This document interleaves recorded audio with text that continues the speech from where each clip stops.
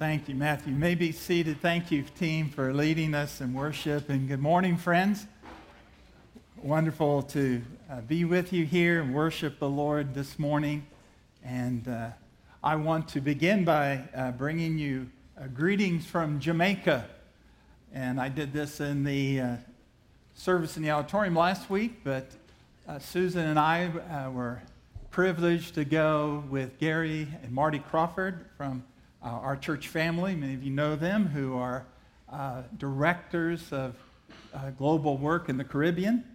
And so we were blessed to go and participate in a special aspect of what is known as the Open Initiative in Jamaica.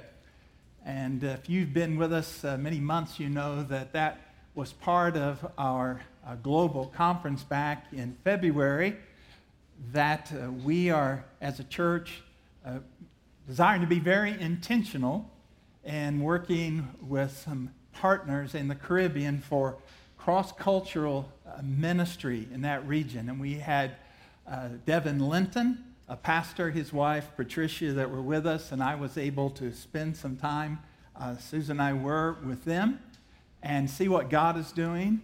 And then we were able to be a part of a very unique gathering a couple of weeks ago today. And that was as three churches came together in a triad to commission 12 of their own to be intentional on mission cross-culturally there in that region of Jamaica. And the Caribbean has had now about 1.5 million people who've moved into the area from Asia, from predominantly Muslim, Hindu countries, and incredible opportunities. So we were blessed to be there, and I was thankful to be able to speak in that service. And it was really somewhat of a historic moment. And we look forward to this partnership continuing. We're planning some additional mission trips down there, and perhaps some of you here over the next year or so might be involved in one of those outreaches. It was really tremendous. And so we're excited about this partnership and the Open Initiative, and they've asked me to send you thanks and greetings. And so I'm doing that this morning. It was also good, as Susan and I, to spend a few extra days. We went to a resort there in Jamaica and celebrated our 45th wedding anniversary. And thank you, okay. Very patient woman. And, I'd never been to one of these all-inclusive resorts before. And I mean, within a few hours, you think you are somebody. I want you to know that. It was amazing. And as a matter of fact, I got a little bit of trouble because I was just not used to people serving me. You know, I'd get up and go get a sandwich, go get a drink for Susan. And finally, they corrected us and said, there's only two things that we can't do for you here. We can't go to the bathroom for you, and we can't get in the water for you, okay? Other than that, we do it all. So that's fine, okay? I don't deny you the blessing of that. And so I just let people be blessed like crazy in doing that. Well, we had a wonderful time celebrating our 45th anniversary, and I was thinking, we dated for a few years before that. Actually, our first date was in 1971. That's 52 years ago. And just so you know, we were in junior high, okay? Nothing weird going on there. In junior high, and that's 52 years that we've known together. What a love story. I'm so grateful for Susan. And you see her. Her birthday is on Tuesday, so you can wish her a happy birthday. Okay, where is she? There she is. Okay, all right. Would you like me to say how many birthdays, honey, it's been? No. Okay, we won't. Okay, all right. We'll just pass on that. Okay, but really, really a treasure, Susan. And we're talking about love this morning, and so I'm going to ask you to turn, if you would, to the passage Matthew read, Romans chapter 14, and we're going to be discussing the power of love as it compels us and controls us. And if you're our guest this morning, we've been in a study in the letter of Romans in the Bible for a number of months. We've made a few times away for some special focus, but God's brought us through this great letter, and over the next couple of weeks, we'll be bringing this to a conclusion. Lord willing, in August, we're going to have a teaching time that focuses on family relationships, so we're looking forward to that. And then, Lord willing, after that, in September and into the fall, we'll have a series of focus messages and teaching from the Sermon on the Mount in Matthew 5, 6, and 7. So looking forward to that. But the Lord has so much to share with us here in this passage about how we live out this gospel. And I'm sure by now you're acquainted with Romans enough to know that chapters 1 through 11 are about the glorious truths of the gospel of Jesus Christ, the power of God in salvation, and what the Lord has done for us through his redeeming love in Christ. Absolutely amazing. But then beginning in chapter 12, Paul begins to challenge us to gospel living, not just gospel receiving, but how do we live out this gospel? And we live it out by the power of the Holy Spirit, who has shed abroad in our hearts the love of God. And we live this life of following God's will in love. And in chapters 12 and 13, you see Paul begins to challenge us about living out this life of the gospel in love. And in chapter 14, he comes to the subject of how we love each other even when we disagree. Did you hear that in one of the songs that we sang earlier? Lord, send me, even when it means to love others even when we disagree. And newsflash, I want you to know, from time to time, Christians have been known to disagree. Isn't that amazing?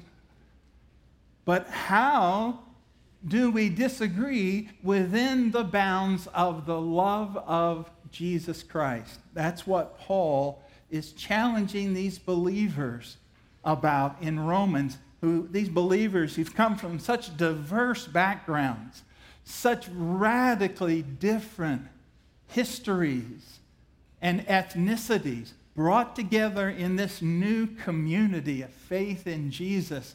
How do you live out life when you maybe have some disagreements of how that life should be lived? And Paul, by the Holy Spirit, is addressing this in chapter 14. Well, as I said here earlier, Susan and I have been married for 45 years, and it is actually this month 43 years since I entered the ministry. So it was in July of 1980 that I joined the staff of Calvary Baptist Church in Findlay, Ohio. And so for 43 years now, I've been in ministry. And over those 43 years, I've had a wonderful privilege of conducting a number of weddings. I wish I had kept count. I didn't, but I know it's probably somewhere in 250 to 300 weddings that I have conducted over the years. And it's an incredible privilege, but weddings are unique in sometimes some of the moments that happen. And there is a moment in every wedding service that I perform it's really powerful, but sometimes it can be a little tricky. And it's when you come to the exchanging of the rings. Exchanging of the rings. And I always say the same thing. Ever let your wedding ring remind you of this hour and the privileges and the duties that you assume. Ever let your wedding ring remind you of this hour and the duties and the privileges that you now assume. And of course, there's the exchanging of the vows, and they exchange the rings. And it's a little tricky because palms are sweaty, and trying to hold on to the little ring, and hands are shaking a little bit. And sometimes I don't know what happens to ring size during engagement, all right? But the ring just won't go on. And so sometimes I thought there's going to be a broken finger here in this wedding service. So I tell people it doesn't go on. We're going to have prayer. During the prayer, just slip it on, okay? But that ring, exchanging of the ring, is a very important moment. The ring says two things. It's a ring that testifies of the love, but it says two things. The ring says, I am free and I am limited. It says both. This love that my spouse and I are pledging to each other, and it is evidenced by the giving and receiving of rings. These rings testify that I am free. I now am free to fully enjoy this new, amazing relationship with this one that the Lord has given to me. I am free. However, I'm limited. The love that I have pledged to her or to him is to guide my life, and at times that love causes me to live in limitations. I'm not limited by law, I'm limited by love. And that is exactly what Paul is saying here in Romans chapter 14. He is celebrating with these people that they are free in Jesus Christ, and they are free from all of the legalistic traditions that had gone before, whether that was from Judaism or from paganism and all of its suspicions. They have a love relationship that set them free, but now that love also is to limit how they live. I am free in Christ, but because of the love I have for Christ and the love that's in my heart for my brothers and sisters, I limit myself by that love. And so this morning, here's what I'd like us to think about for a few minutes. I want us to see the limitations of love. As a free people, free in Christ, let's make sure we hear how the Lord tells us to be limited, not by law, but by the greatest of all authority, and that is love. Now, there are three limitations. If you listen carefully as Matthew was reading from this passage, there are three limitations that love places upon us as believers in our interaction with others. And I want us to look at these this morning. The first one is this. Notice in verse 13, love limits our condemnation. Love limits our condemnation of others. Verse 13, therefore, let us not pass judgment on one another any longer, but rather decide, and the word decide there is the same word for judgment. Let's make this judgment never to put a stumbling block or a hindrance in the way of another believer, in the way of another brother. Now, this statement goes along with Paul's challenge back in verse 1. You remember how he started this subject? Verse 1, as for one who is weak in the faith, that is not yet strong and mature in the faith, welcome them into the relationship of fellowship, but don't bring them in for the purpose of arguing, quarreling over opinions.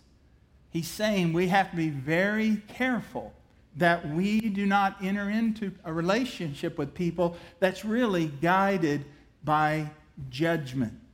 So in verses 13 through 15, notice here, the Lord gives us two commandments about judging. In my experience, a lot of people misunderstand judging because we immediately think of judge not that you be not judged. We know Jesus said that.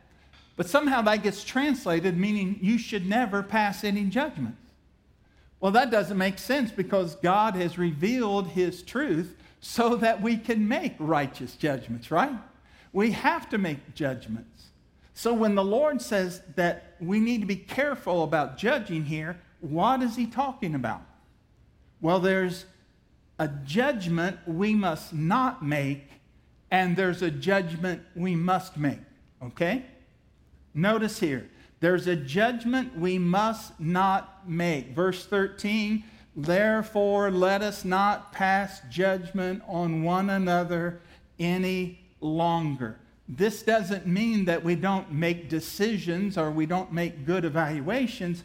What is being forbidden here when we're forbidden to judge another? Two kinds of judging that we are not to make, all right? We are not to be hypercritical in our judgment. Some people can have just a judgmental spirit.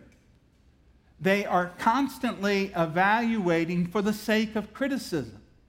It appears that they have everybody under electron microscope to see if they are behaving as they, quote unquote, ought to behave. That is a hypercritical spirit, and the Bible condemns that. There's another kind of judging that is condemned. Not just hypercritical judging, but also hypocritical judging. Hypocritical judging. When you put a higher standard on someone else than you do yourself. What is it that Jesus said? What did he say? He said, how is it that you see the speck in your brother's eye and you don't see the pole in your own eye?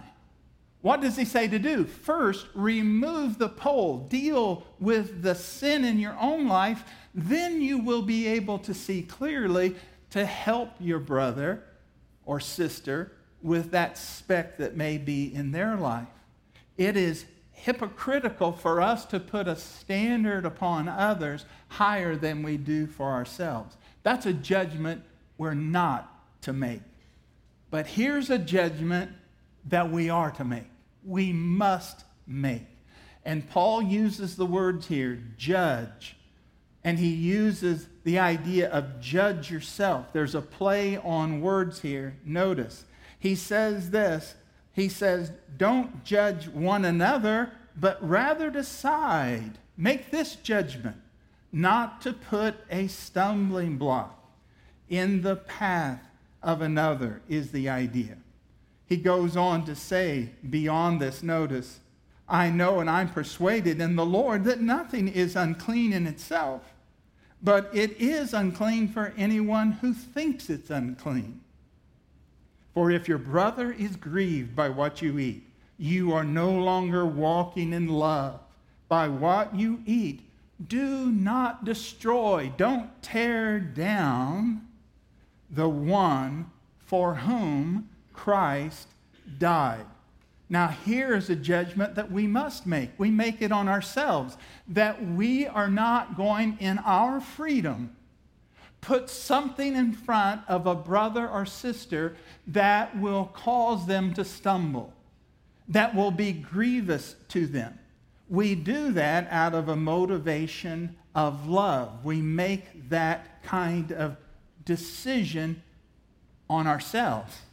And just in case we didn't get the point, guess what Paul does? He repeats himself, okay? Look at verses 20 and 21. He almost repeats himself. Do not, for the sake of food, destroy the work of God. Everything is indeed clean, but it is wrong to anyone to make another stumble by what he eats. It is good not to eat meat or drink wine or do anything that causes your brother to stumble. Now, I want to make sure that we understand the lesson here, okay? So let's pause and focus. Make sure you understand what Paul is saying. And here's a key point. Some things are inherently neutral that are not morally neutral. Some things are inherently neutral that are not morally neutral. Now, Some things are wrong. Why are they wrong? Not because society says they're wrong or the latest poll says they're wrong. Things are right or wrong determined by God, who is the one who tells us what is right, what is wrong. It is not moral relativism. It is morality that is defined by our Creator, Redeemer, our Heavenly Father. Some things are wrong. And when God says they're wrong, that's where we need to take our stand. When God says they're right, that's where we need to take our stand. As I said last week in the auditorium, I've seen many times the bumper sticker, and I appreciate the sentiment in it. But I'd like to clarify it a little bit, if I might, in my very humble but accurate opinion. Okay? It's this. The bumper sticker says, God said it, I believe it, that settles it. God said it, I believe it, that settles it. I understand and appreciate the sentiment, but here's what we need to understand. If God said it, that settles it. Whether you believe it or not, if God said it clearly, that something is right, it's right. If God says something is wrong, it's wrong. That settles it. However, that's not what Paul is dealing with here. There are some things which are inherently neutral, but they're not morally neutral. Now, let me give you an illustration if I can. Let's talk about a flag. A flag is inherently neutral. It's just fabric that's been sewn together. It's inherently neutral. But does that mean it's morally neutral? What if it's an American flag? How does that affect you? What if it's a Nazi flag? Inherently, it's neutral. It's just fabric. But it's not morally neutral because that flag represents something. So in Paul's day, he says the same thing about food. He references here meat, okay? He says meat is inherently neutral. But that doesn't mean it's morally neutral when it comes to our interactions with brothers and sisters. Remember what's going on here. There are people who are strong Christians. Maybe they have a Jewish background. They've been delivered from any limitations to their diet. But there are some Christians who have a background and they're younger, they're growing, but they're still sensitive about issues of non-kosher food. Or you have people who were saved out of paganism. They know this meat was offered to the God, but they know there's no God but Jehovah, and they are strong and they eat this meat that's offered. But some other Christian who is also a believer in Jesus, he remembers things about paganism. He remembers or she remembers things about the former life associated with that and is yet struggling to complete maturity and freedom. This is what Paul is talking about.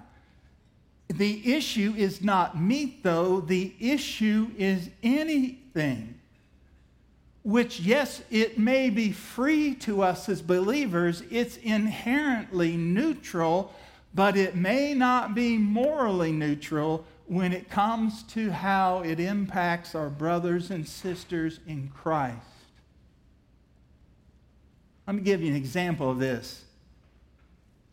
But before I do, let me make one clarification here. There are some people who I will just call them legalistic killjoys, okay?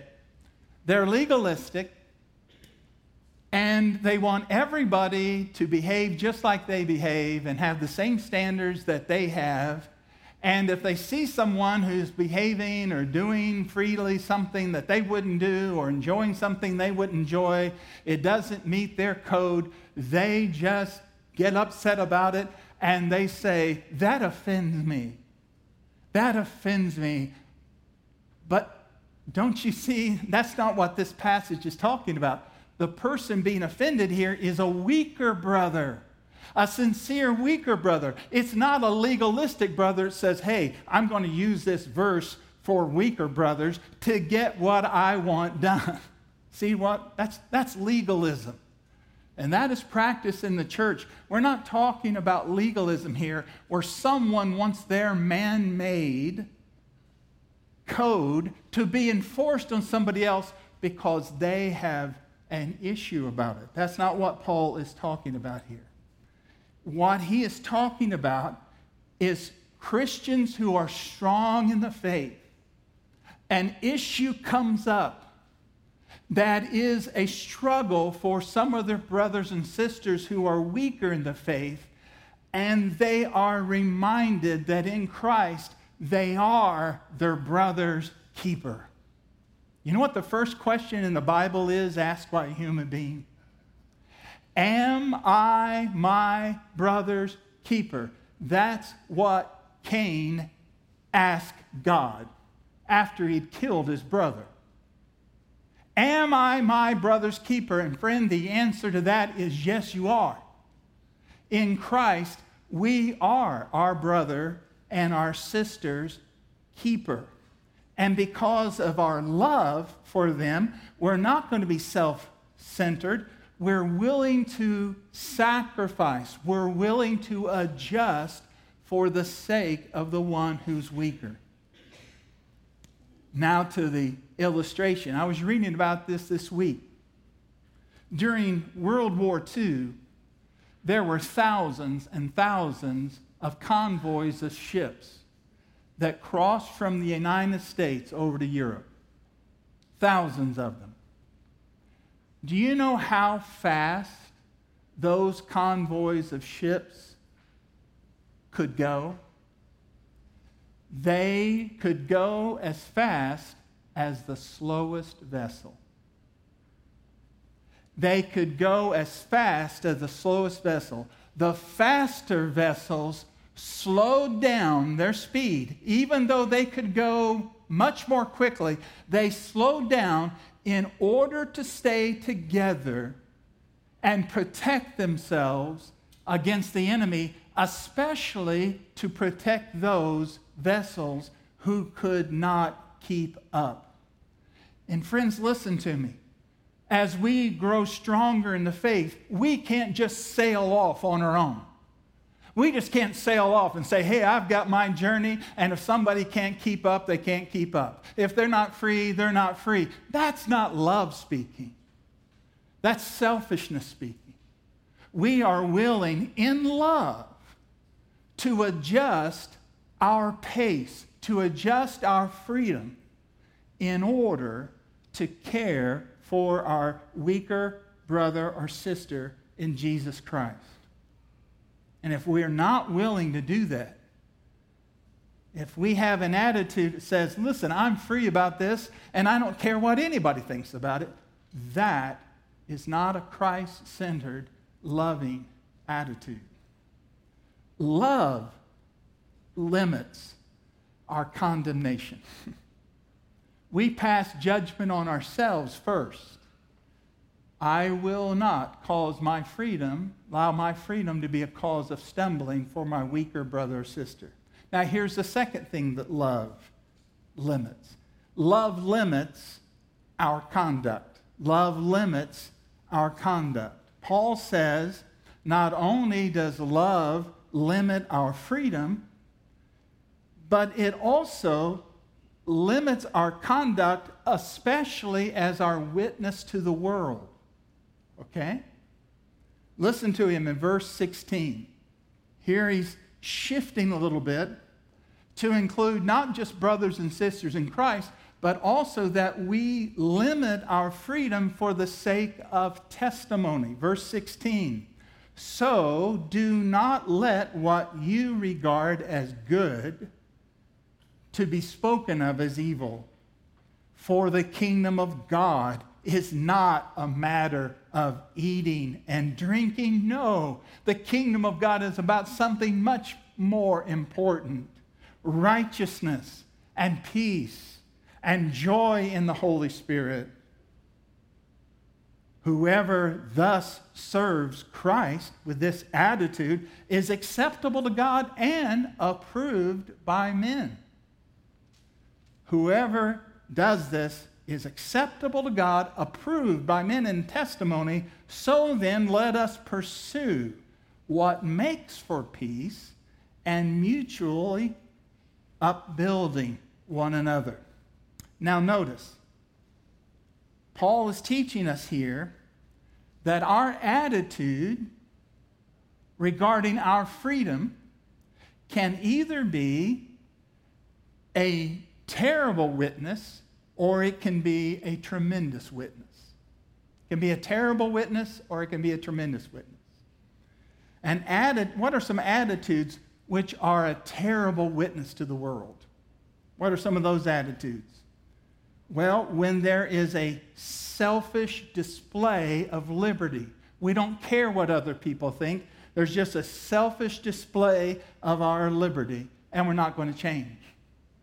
Let me give you a somewhat humorous, but I think appropriate illustration of this. 3 or 4 years ago, rather than having Vacation Bible School here on site, we made a decision to have Vacation Bible School over at the parks off of Lonish Road. And then also we had it over at the Pines. And we also had another Vacation Bible School as well, Nature's Cove. Well, with this Vacation Bible School, after a little while, there was a break for food for the kids, okay? So we're having Vacation Bible School at the Pines, and the first night we have lunch provided, a meal provided, and it's hot dogs. But we didn't realize there's 47 Muslim families living in the Pines. And so we have these wonderful mothers who've been watching come out and say, and tell their kids, don't do that. Why? Because this hot dog would not be acceptable to them because of their belief system. So, what did we do as a result of that? Well, of course, Tuesday, Wednesday, Thursday, we said, listen, there's nothing to that. We're going to have hot dogs every night. We're free to eat hot dogs. We're not going to be limited by not eating. No. We said, no, we are not going to be a stumbling block to these people. We will change the menu for the sake of the gospel. And that was a very important decision, and God honored that. You see, when we selfishly insist on our liberty, we can be hindering our testimony. We have to be thinking about how our liberty is understood by those who we are on mission to reach for Christ. There was a church in Indiana that I know about, and that church started dividing over a non-issue. Something came up in the church which was not a biblical issue. It was just an issue of personal opinions. And the church divided over that issue to the point where that church split. Terrible. But after a few years, God's Spirit moved in one of those congregations. And people began to repent of how their congregation was formed and their broken relationship with their brothers and sisters in Christ in the other church. And they went and they began to confess their sins to God and then go and confess to their other brothers and sisters. And guess what? Revival broke out in that church. And do you know what those two congregations did?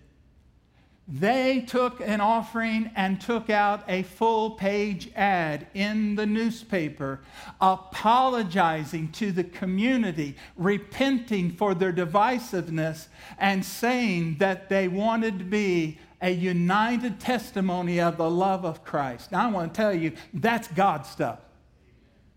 That's God stuff.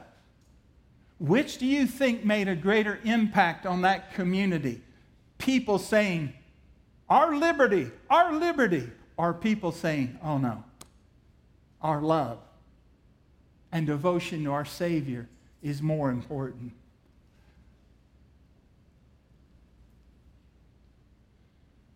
The greatest testimony of the gospel is not your exclamation of liberty, it's your example of love. What did Jesus say? By this, all people will know that you're my disciples because of the way you live totally free by your own conscience. Is that what he said? No. By this shall all people know you're my disciples if you love one another. Those are attitudes which make for a tremendous testimony. The attitude of love. Verse 17. For the kingdom of God is not a matter of eating and drinking, but of righteousness and peace and joy in the Holy Spirit. You see, the work of God in people's lives is not expressed primarily in the externals, though it is. It is expressed primarily by the eternals. The eternals. What's eternal? Righteousness, peace, joy in the Holy Spirit. These things are timeless qualities. They are qualities that are produced by the Holy Spirit.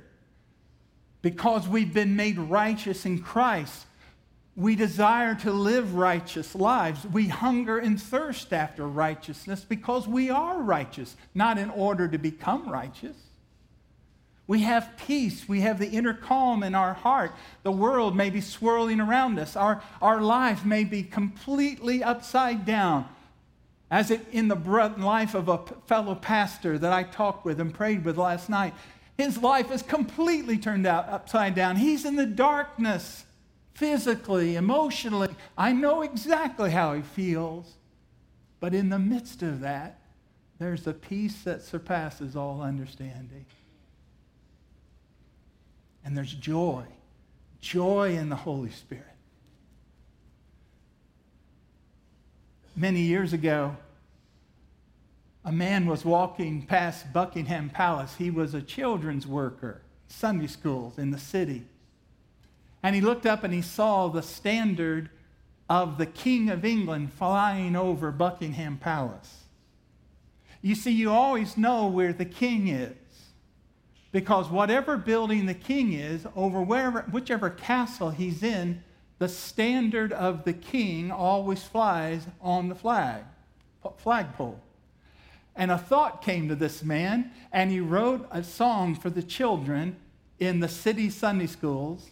And here's what it says.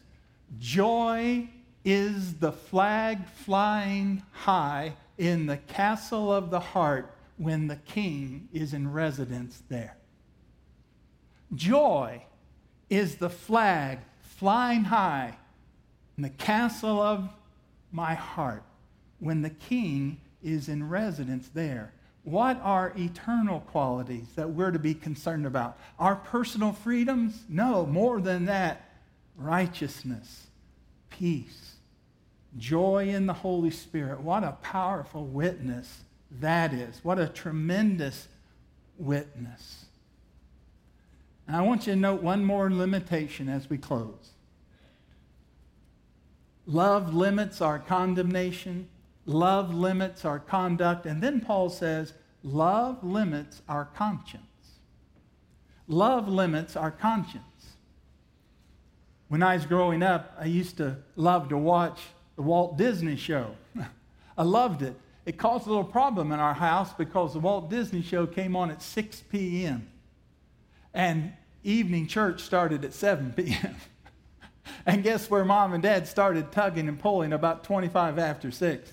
It's time to go to church. About that time, I'm right in the middle of Disney, and I'm griping and complaining. But I remember the little spokesperson on the television show for Walt Disney was Jiminy Cricket.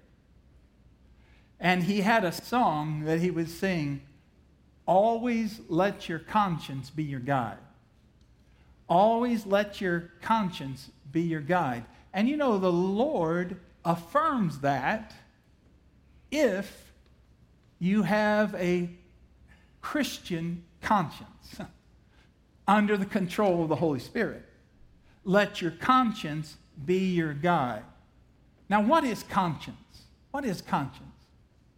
One time I heard about this little girl. She was asked by her Sunday school teacher, "What is a conscience?" And she said, "Well, I'm not exactly sure, but I think it has something to do with the way I feel after I kick my brother in the shins." What is conscience? Conscience is your moral compass. It's the moral compass within us. Everyone has a conscience as an image bearer of God. But when we are saved by the grace of God, our conscience begins to be transformed by the Spirit of God. It begins to be informed by the Word of God. And as my conscience is being transformed by the Spirit of God, and my conscience is being informed by the Word of God, then it becomes a reliable guide for my behavior. You see? Now, Paul has some very strong things to say about the conscience in regard to our personal liberty. And here's what he says. He gives advice to believers who have a strong conscience. He gives advice to believers who have a strong conscience. That is, they are mature believers in Jesus. And he says there's two things that you should not do. If you're a mature believer in Jesus, two things that you should not do. Number one, don't flaunt your freedom. Don't flaunt your freedom. Look at verse 22. Paul says it this way. The faith here is not saving faith. It's the confidence you have about your belief regarding something. The confidence that you have, keep it between yourself and God. Blessed is the one who has no reason to pass judgment on himself for what he approves. He says, how blessed is the person who in private, his freedom is affirmed by his conscience. His conscience does not indicate that he's wrong. Paul says here, though, don't flaunt your freedom. Make it a private matter, not a pride matter. Our liberty is a private matter primarily. It's not a pride matter that we flaunt. And then Paul says, don't fake your freedom. Don't flaunt your freedom. Don't fake your freedom. Notice verse 23, but whoever has doubts is condemned. He judges himself if he eats. Because eating is not from faith. It's not from a faith-filled conscience. For whatever does not proceed from a confidence of your conscience, that is sin. Now, I want to give you an illustration, and I want to be very careful to explain it to you to make sure that I'm not misheard. But I think it's a very important and helpful illustration. A number of years ago, Susan and I were out at a restaurant. And while we were eating, I saw some folks come to a table, cross the restaurant, sit down. They are part of our church family. So they didn't see us. We saw them. And so I, at some time during the meal, said to Susan, I'm going to go over there. I'm going to say hi to so-and-so. So I went over there. I approached the table. I do not know what they were drinking. I don't care what they were drinking. But when the man looked up and saw me coming, it was like this. Hello, Pastor Sam. How are you? It's good to see you, Pastor Sam. I didn't see you over there. And he just covered up. And I figured out, okay, what's going on? So I just stayed a while. No, I really didn't, okay? I didn't hang out too long. But I gave my greeting, and I moved on. Now, later that week, the man called me and said, Pastor Sam, I need to apologize to you. I said, what do you need to apologize? I need to apologize to you for what I was drinking. And here's when I said, brother, you don't have to apologize to me. I don't know what you were drinking. I don't care what you were drinking. It doesn't matter to me. I don't think you're sinning because of what you're drinking. The Bible condemns drunkenness. I'm not going to condemn you, but I think you do need to ask yourself why you responded that way. When I walk up, what would cause you to respond that way? Is your conscience clear? You see, that's the issue. It's not a right or wrong. It was not sinful at all. But what's wrong is if we're flaunting a fake freedom. Because, friend, I want you to know, at every meal there's an unseen guest. And at every conversation there's an unseen listener. And everything that you attend, wherever you go, someone is there. And it's much higher, that person, than my pay grade. I'll guarantee you that. Blessed is the man who doesn't condemn himself in what he approves. If you have freedom about it, enjoy that freedom, but make sure you're really free. Next, here's advice to believers with a weak conscience. And we close with this. Advice to believers with a weak conscience. That is, immature Christians. Don't violate your conscience. Verse 23, but whoever has doubts is condemned if he eats, because the eating is not from faith. Again, it's not from a faith-filled conscience. For whatever does not flow from a free conscience, faith, is sin. You see, the Holy Spirit directs through our conscience. Therefore, anything that I don't have a faith-filled conscience about, I should not violate my conscience. Whether I see a verse of Scripture about it or not. If my conscience is not clear before the Lord, I need to respond to my conscience as guidance from the Lord. We need to let that truth set in.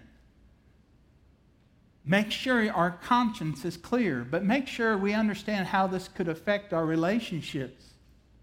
If we do something to please people, do you have a clear conscience about that?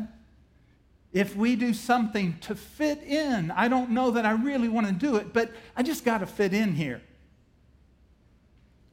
I mean, this is part of the business, and it's expected of me. I'm not good with it, but I need to fit in.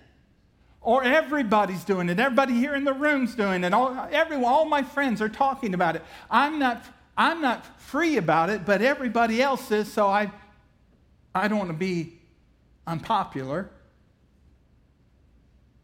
Or I give in because I'm pressured. Someone keeps saying, I need to do this, I need to do this, but within me, I don't feel like I'm free, but I let this person guide me rather than the Spirit guide me. The Bible says if you cannot do something with a clear conscience before the Lord, it is sin. Keep your conscience clear. There may be many people we want to please, and there's nothing inherently wrong with wanting to be pleasing to people. as we are able. But we must always put the one person that absolutely we must please. And that is the one who died and rose again for our salvation. Friends, this is love. This is love. This isn't legalism. This is the greatest power, the greatest influence in any person's life is love. Love changes everything. Love God. Love people. That's how we impact the world. How do you do what God wants you to do? Love the Lord your God with all your heart, your soul, your mind, and strength. And love your neighbor as yourself. Do that, and you'll fulfill the law. Let's bow our heads. Just before we sing,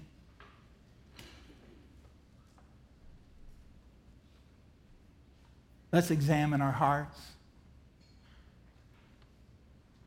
Even as I preach this morning, the Lord has examined my heart. Even as I've tried to share faithfully His Word, the Lord's brought things to my mind that I believe I need to address. How about you, my brother, my sister? Let's not flaunt our freedom. Let's not fake our freedom. But let's be focused in our freedom to judge this, that we will not put a stumbling block in anybody's way. And that my life will not be about temporary issues that don't matter, but I want my life to be about righteousness, peace, joy in the Holy Spirit. And dear friend, I want you to know you are loved with an everlasting love. For God so loved the world, He gave His one and only Son, that whoever believes in Him should not perish, but have everlasting life. God loves you. Jesus loves you. And His outstretched arms on the cross for you are the outstretched arms of love. All the Father gives me, Jesus said, shall come to me. And the one that comes to me, I will never cast him out. Friend, you will never, never have Jesus close His arms to you if you come to Him in repentance and faith. And I pray you will do that today. And Lord, I pray now in prayer that you will direct our thoughts upward and outward. Remove from us, Lord, this self-centeredness, this self-focus that is part of our old nature.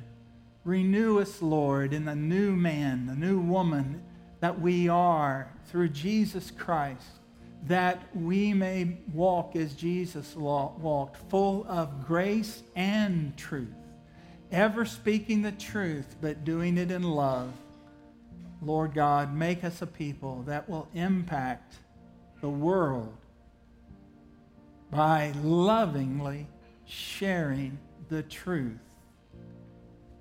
submitting ourselves to others for the sake of the gospel of Jesus Christ. Lord, help us to do this in the power of the resurrected one, Jesus Christ. We sing to Him now in His name, and God's people said, amen.